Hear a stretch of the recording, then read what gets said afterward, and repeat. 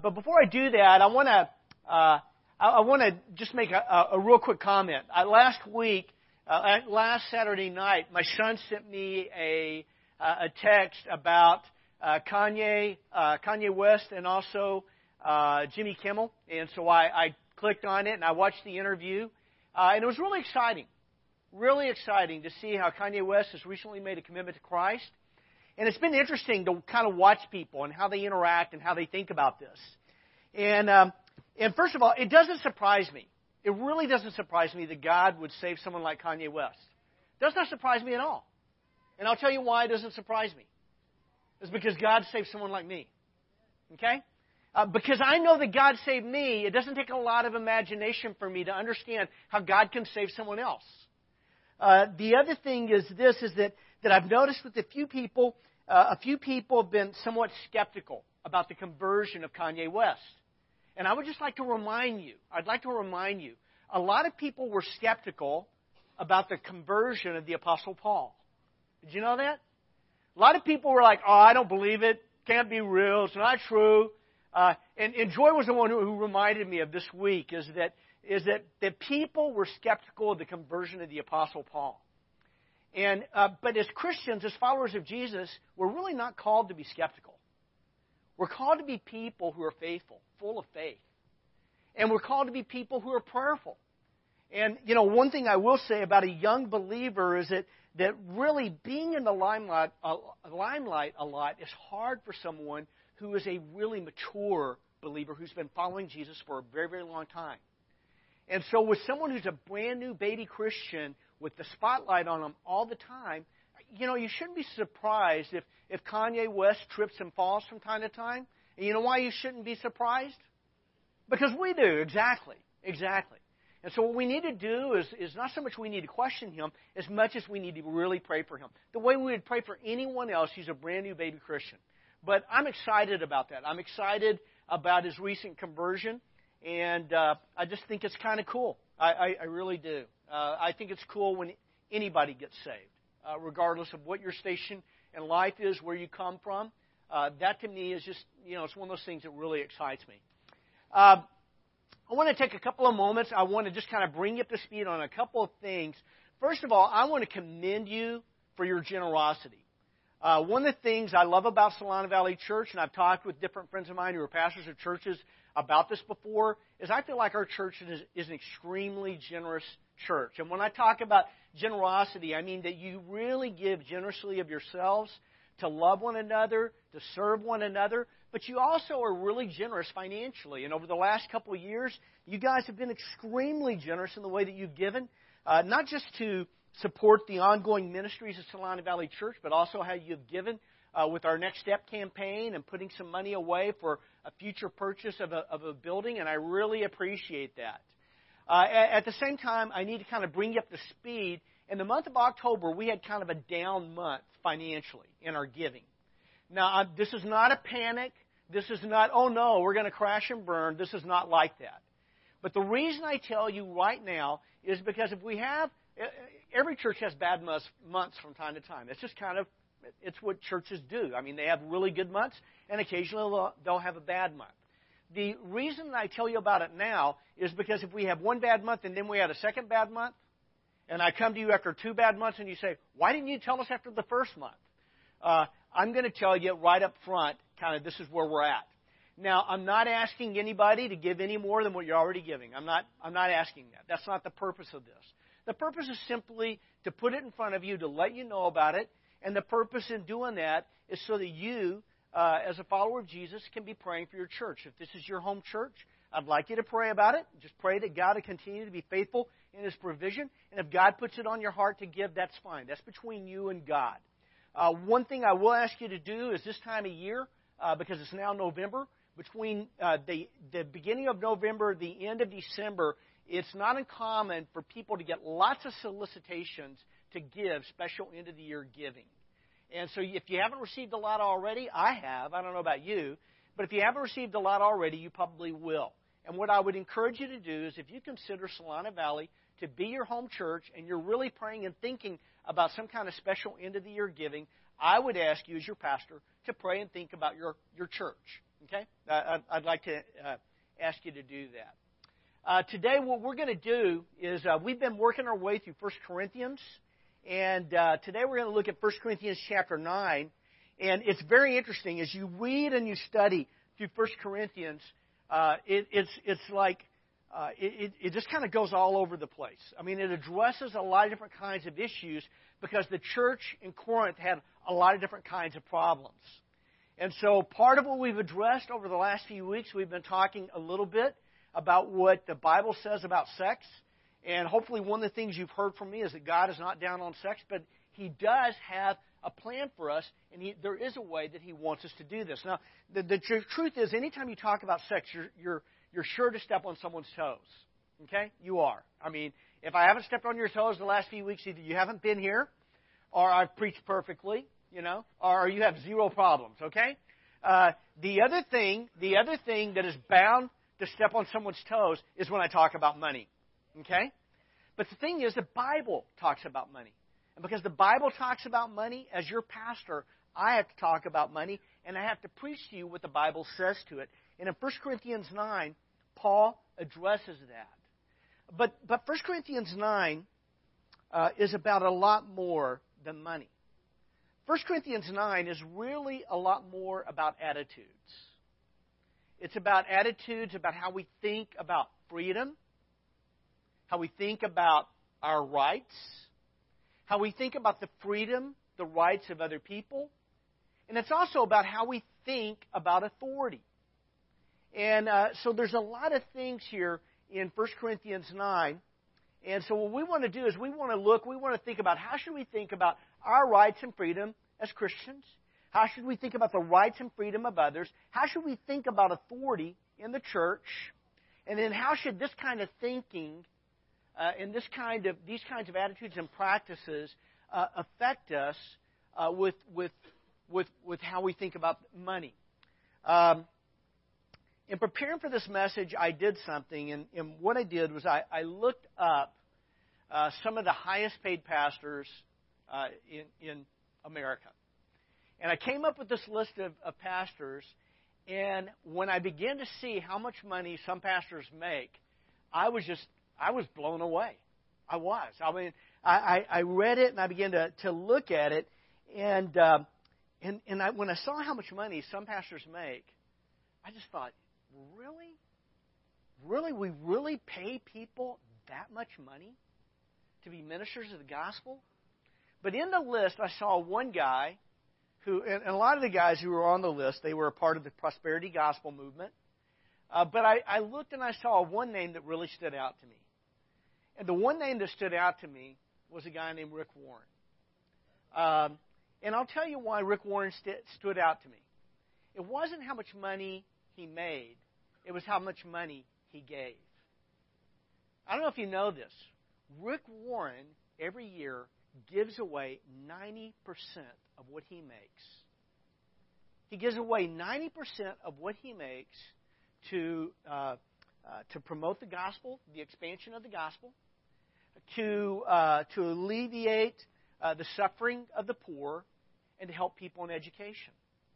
And when I read that, for me, it was just like, that was pretty awesome. That was pretty cool. And one of the things I've heard Rick Warren say for many, many years, I met Rick Warren a couple of times and met him when I was a young pastor. But one of the things that I've heard him say through the years is that God doesn't give us more to enlarge our standard of living, but to enlarge our standard of giving. But what I find really helpful and exciting is seeing how he's put that to practice in his life. The other thing I saw as I was researching this, I also looked to see how do other churches pay their pastors. And if some churches really overpay their pastors, some churches really underpay their pastors. Okay? Now, I'm not complaining. I'm not asking for a raise. None of that. But what I want to look at is I want to look at 1 Corinthians chapter 9. I want to look at what did it mean for the Corinthians 2,000 years ago, but I also want us to talk about what does it mean for us today. Because if we don't get there, then we haven't really gotten into the Scriptures.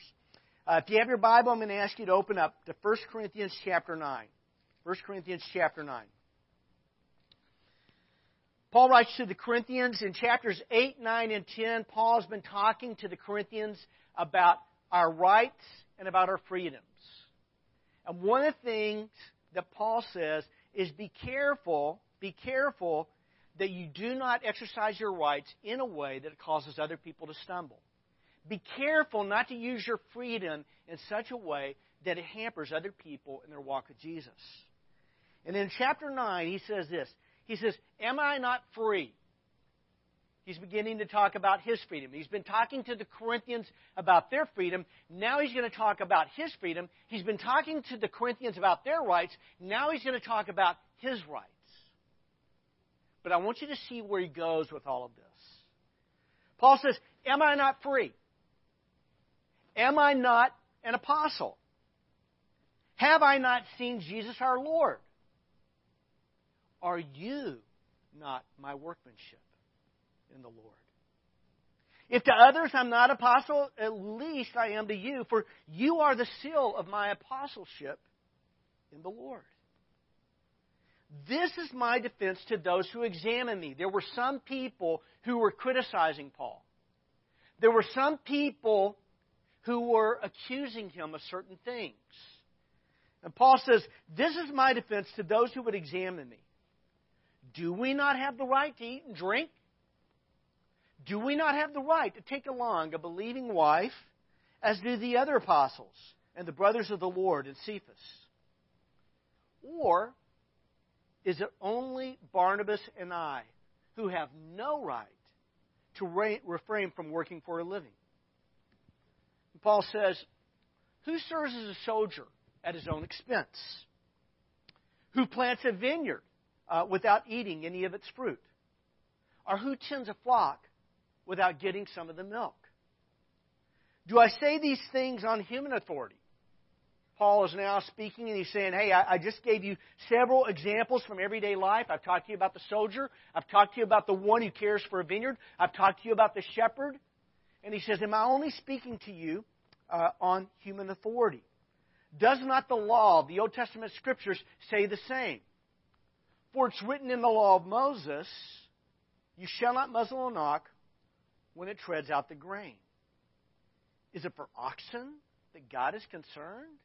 Is that who God's concerned about? Is He concerned about oxen? Does He not speak entirely for our sake? It was written for our sake, says Paul, because the plowman should plow in hope, and the thresher thresh in hope of what? Of sharing in the crop. If we have sown spiritual seeds among you, is it too much if we reap material things from you? If others share this rightful claim on you, do not we even more? Nevertheless, we have not made use of this right, says Paul, but we endure anything rather than put an obstacle in the way of the gospel of Christ. Do you not know that those who are employed in the temple service get their food from the temple? And those who serve at the altar share in the sacrificial offerings. In the same way, the Lord commanded that those who proclaim the gospel should get their living by the gospel. But I have made no use, says Paul, of any of these rights, nor am I writing these things to secure any such provision. For I would rather die. I would rather die than have anyone deprive me of my ground for boasting. For if I preach the gospel, that gives me no ground for boasting. For necessity is laid upon me. Woe to me if I do not preach the gospel. For if I do this of my own will, I have a reward. But if not of my own will, I am still entrusted with a stewardship. What then is my reward, asked Paul? That in my preaching I may present the gospel free of charge, so as not to make full use of my right in the gospel. For though I am free from all, I have made myself a servant to all, that I might win more of them. To the Jews I became as a Jew in order to win the Jews. To those under the law I became as one under the law, though not being myself under the law, that I might win those under the law. To those outside the law, I became as one outside the law, not being outside the law of God, but under the law of Christ, that I might win those outside the law.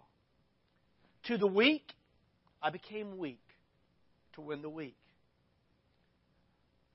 I have become all things to all people, that by all means I might save some. I do it all for the sake of the gospel, that I may share with them in its blessings. Do you not know that in a race all the runners run, but only one receives the prize? So run that you may obtain it. Every athlete exercises self-control in all things. They do it to receive a perishable wreath, but we an imperishable. So I do not run aimlessly. I do not box as one beating the air, but I discipline my body and keep it under control, lest after preaching to others, I myself should be disqualified. Let's pray. God, my prayer today is that you would help me, help us to humbly receive the word implanted. God, help us to think in a way that's really healthy about authority. Help us to think in a way that's really healthy about money. Help us to think in a way that's really healthy about how we think about our freedom and our rights. And I pray this in Christ's name and for your glory. Amen.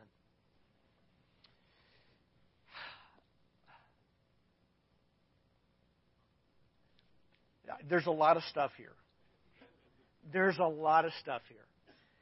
And so what I want to do is I want to try to simplify this as much as I can. Okay? Can I do that? Two things I want to share with you. The first one is this, is that churches should fairly compensate ministers of the gospel. I think that's a clear teaching of God's Word. All right? I think that part of what we see in this is Paul is saying, when Paul asked the question, he asked some questions here. He says, am I not free? Am I not an apostle? Have I not seen Jesus? Are you not my workmanship in the Lord? And then he goes on in verse 3. He says, he talks about, do we not have the right to eat and drink? Do we not have the right to take along a believing wife as do the other apostles and the brothers of Jesus and of Cephas? Or is it only Barnabas and I who have to refrain from working for a living?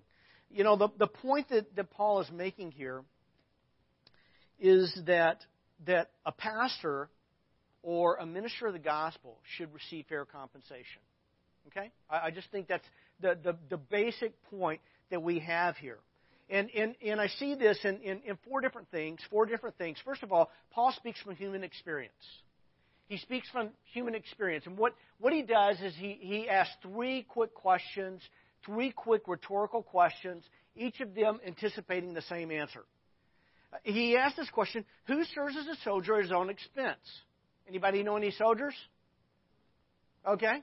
Anybody here ever been in the military? Could you imagine going... Yeah, right. We got one back here, pilot. Could you imagine going to war? Could you imagine getting shot at? Could you imagine spending your day getting other people trying to kill you? By the way, you get no paycheck. You have to pay for your own armor. You have to pay for your own weapons.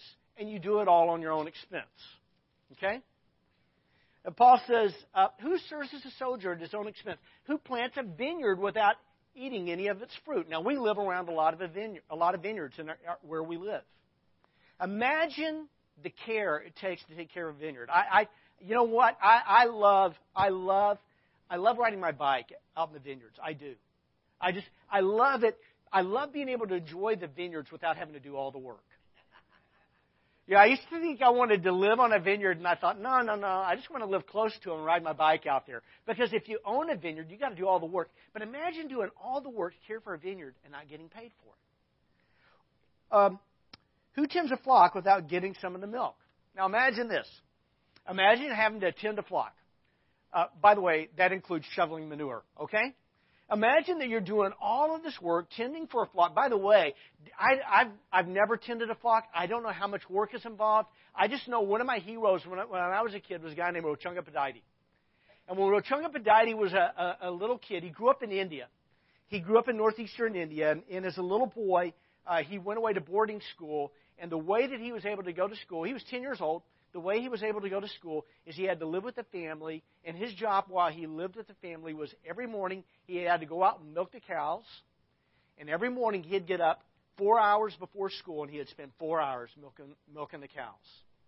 Then he would go to school just like your 10-year-old. Okay? Just like your 10-year-old. But this 10-year-old spent 4 hours milking cows before he went to school, just like our 10-year-olds did. Okay? And then after school, you know what he did? He came back and he spent 4 hours milking cows. Now, there's a lot of work tending a flock. There's a lot of work tending cattle. And imagine having to do all that work, but not even being able to enjoy the milk. And what Paul's saying is, hey, you know what? There's a lot of work with being a minister of the gospel.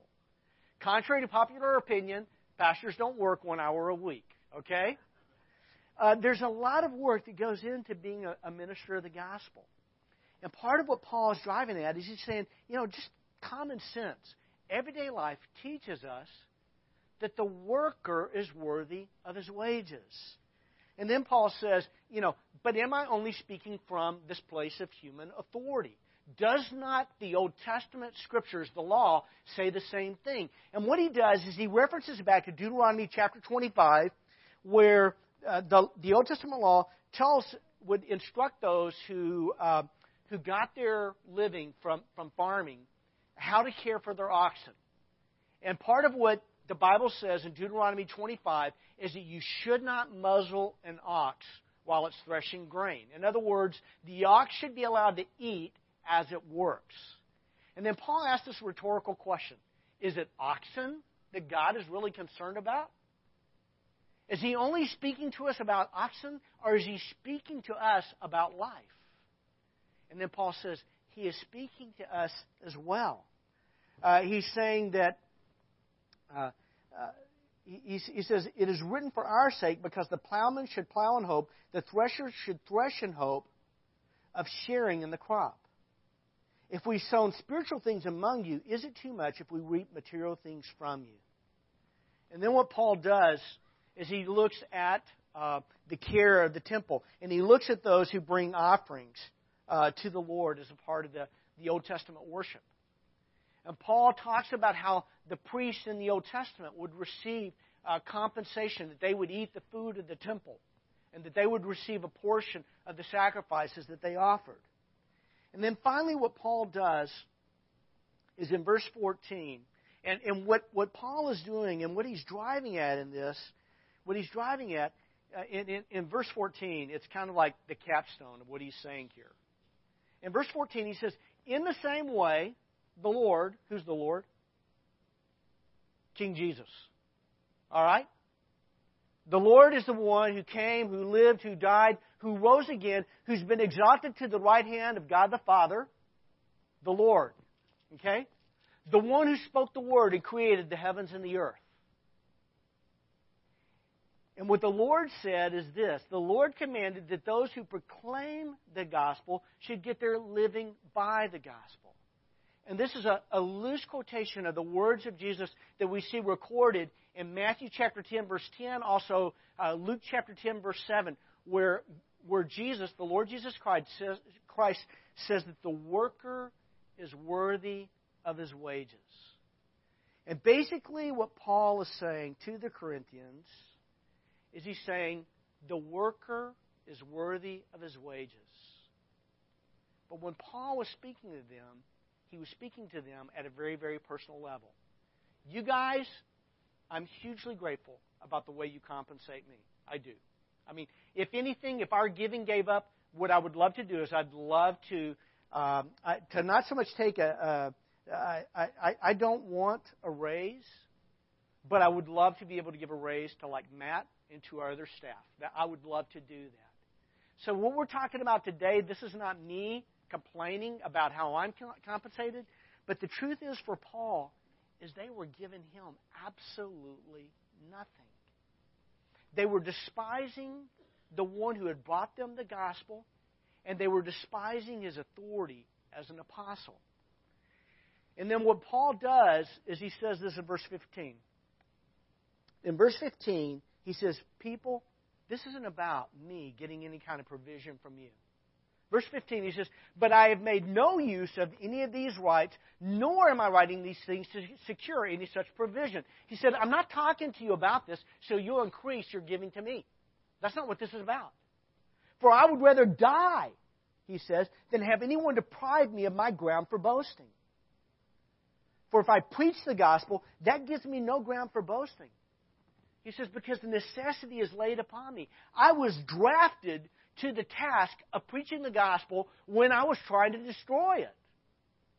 Paul was one who was taking Christians, he was arresting them, he was throwing them into jail. He was opposing Jesus. He was opposing the gospel.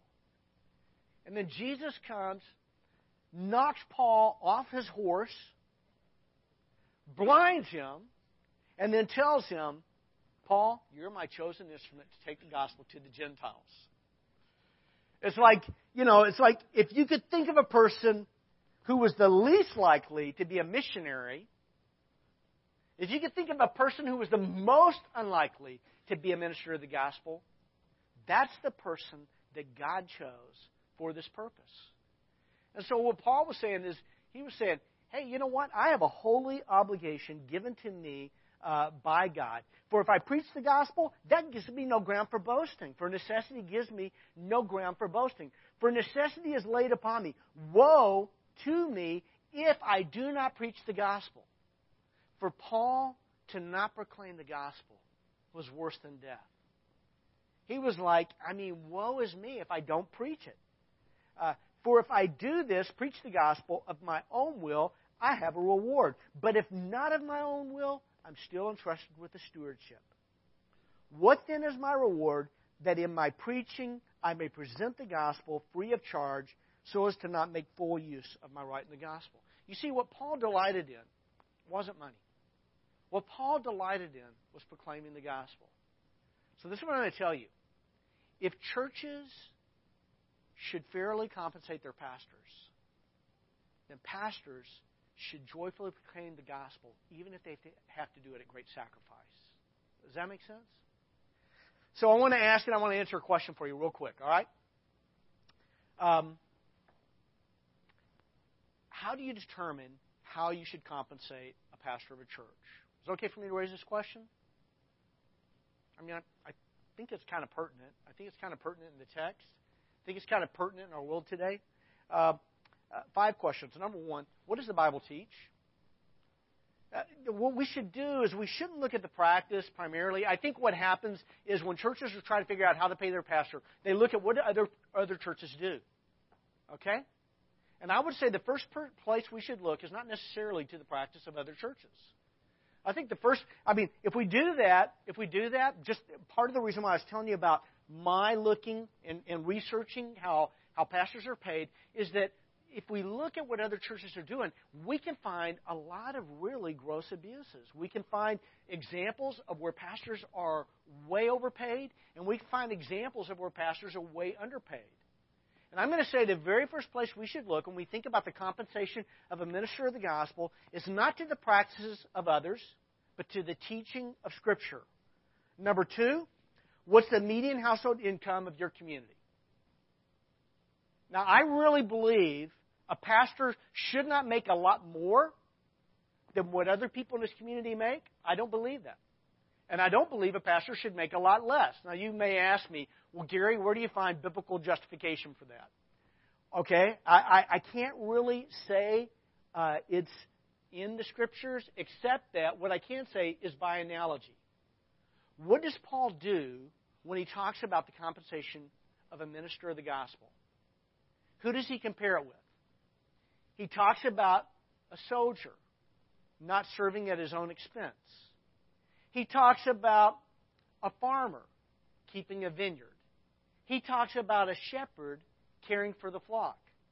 And I think part of what the Bible is telling us here is that probably a pastor's compensation should look kind of like the people he's working with. Are you working with soldiers? Are you working with shepherds? Are you working with farmers? I think that a pastor should not make a lot more than what the median household income is in this community, and I don't think you should make a lot less either. I think fourth, I'm skipping number 3. Actually, I'll go ahead and hit it. How much would you pay any other person with similar experience, education, and responsibility? I would just look and think, okay, who else in our community does a work that's similar to a pastor? Now, this is a really hard one to do because with a pastor, sometimes the work of a pastor is a little bit like a college professor. When you prepare a message, it's not like preparing, I don't know, it's a lesson plan, but it might be similar to what you would have like at a junior college or a college. So sometimes his work may look like a professor. Sometimes his work may look like a therapist. You may be sitting down with a person or with people in crisis, talking with them, trying to give them counseling. But sometimes the work of a pastor looks a little bit like the owner of a small business. That you have to care for, you have to look after the overall business of the church. So really, the work of a pastor really is not like, it really takes kind of a unique skill set. Okay? Is that it looks like a lot of different things. So how much would you pay any other person with similar experience, education, responsibility? Number 4, what's the practice? You know how I just said the first place I wouldn't look is the practice of other churches? Number 4, what is the practice of other churches? What's the practice of other churches? However, let me say it this way. What is the practice of healthy churches? Okay? So what we want to look at is we don't want to look at those churches who are paying their pastors an exorbitant salary. Nor do we want to look at churches where their pastors and their families are living below the median household income of their community in a way that it puts a lot of pressure on the pastor and a lot of pressure on his family. I have a friend of mine, Tom Justice. Tom's a great guy. Went to school with him. Very talented, very, very gifted Bible teacher. We were in grad school together. And I remember were talking, this was a few years ago, we were talking on the phone, and he was sharing with me a little bit about his ministry and where he lived. And he began to share with me some of the financial struggles that they were struggling with. And where other kids were able to have nice clothes that they bought at department stores, they had to go to a Goodwill store to buy their clothes. Where other women were able to go to have their hair cared for and stuff like that, his wife wasn't able to do those kinds of things. And I'm looking, I'm thinking, that's just not, I think that's not really healthy. I really don't. I don't think that a pastor should be living at a lower level than other people in his church or the community, nor should he be living a lot higher either. I got off track. What's the practice of other churches, but not just other churches, but healthy churches? And then finally, how much can we realistically afford? I do think, ultimately, we have to ask the question of how much can we really afford? And if a church cannot fairly compensate its pastor for the community you live in, I think you just have to openly acknowledge it. You have to say, this is what we can do. This is what we think you deserve, but this is what we can do. And then I think you need to give your pastor a whole lot of freedom to do whatever he has to do to make ends meet. And you need to adjust your expectations for him. You can't expect him to always be available to come alongside you when you want him to come along. First of all, a pastor can't always come alongside everybody when they want them to, okay? It's just kind of hard to do that. But you have to adjust your expectations based upon, does he have to work another job in order to make ends meet? And I just think you have to love him, you have to support him, you have to find other ways to support your pastor and to respect him. Churches should fairly compensate ministers of the gospel, but I think also pastors need to be willing to set aside our rights to promote, I'm trying to think of the right way to say this, that the advancement of the gospel sometimes requires sacrifice from pastors. Okay? It's just the way it is. when he would go into a new community and he had started church, he always worked as a tent maker. When Joy and I moved here to Fairfields to start Solana Valley Church, it was 3 years before our church did anything for us financially. Okay? For 3 years, we didn't receive any kind of a paycheck, any kind of help, financial help from our church. It's just the way it is. When you start a brand new church, you don't want to begin your first Sunday saying, okay, guys, you need to pay me fairly. You don't do that. It was about 3 years before the church could really begin to help us financially. It was about 5 years before the church could really take over our full financial support. This is not uncommon for church planners. This is not uncommon for startup churches.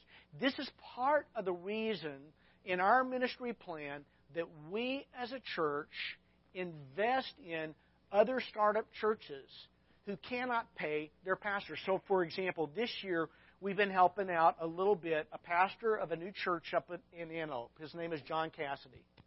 And they're doing a great work. They've been able to see a lot of people come to Christ. They baptized a lot of people. A while back, we had them over. Joy and I had them over for dinner. We had John and his wife and their 2 boys over. And what we want to do is we want to invest in pastors who are starting new churches the same way other churches invested in us to help us get started. But bottom line, what we need to be willing to do is we need to be willing to do whatever is necessary. We need to do all that we can to win as many as we can. And where do I see that in the Scriptures? I see it here where Paul says, for though I'm free from all, I made myself a servant of all, that I may win more of them. And what Paul says, to the Jews I became like a Jew. To those under the law, I became like one under the law. To those outside the law, I became like one outside the law, though not myself being outside the law of God, but under the law of Christ. To those who are weak, I became weak to reach the weak. I do all things for the sake of the gospel. For Paul, ultimately, the gospel was not about a paycheck. Okay? The attitude of the church in Corinth was important. It was important not for Paul's provision. It was important for their discipleship, for them to follow Jesus. That ultimately, though, what we want to aim for is we want to aim for doing everything we can to reach everyone we can for the sake of Christ. In the close of the chapter, Paul compares following Jesus and living our lives for the sake of the gospel to being like an athlete.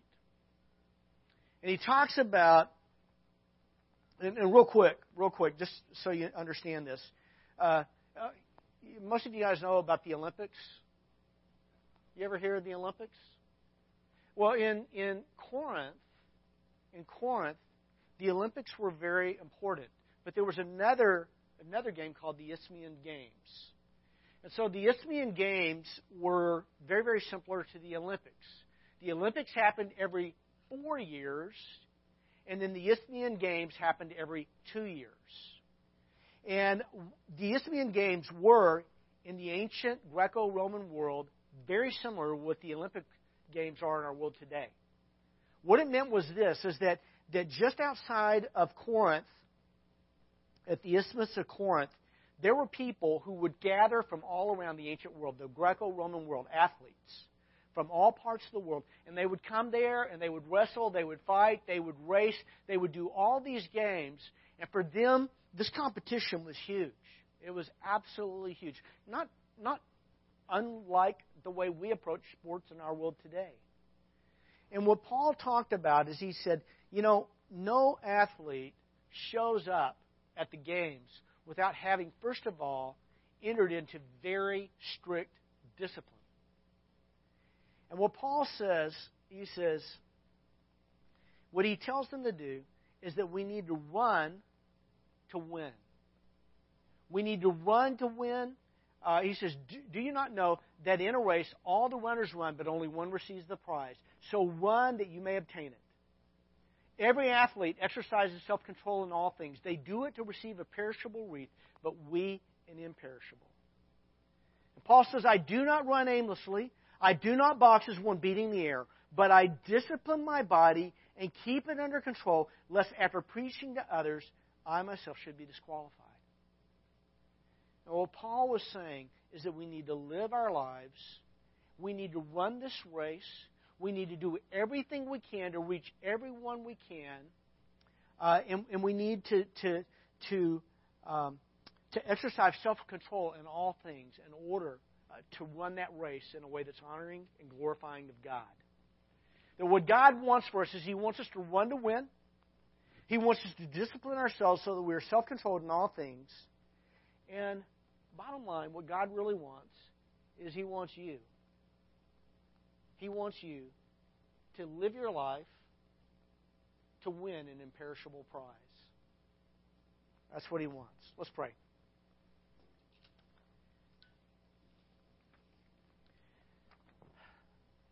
Father, today we want to celebrate You.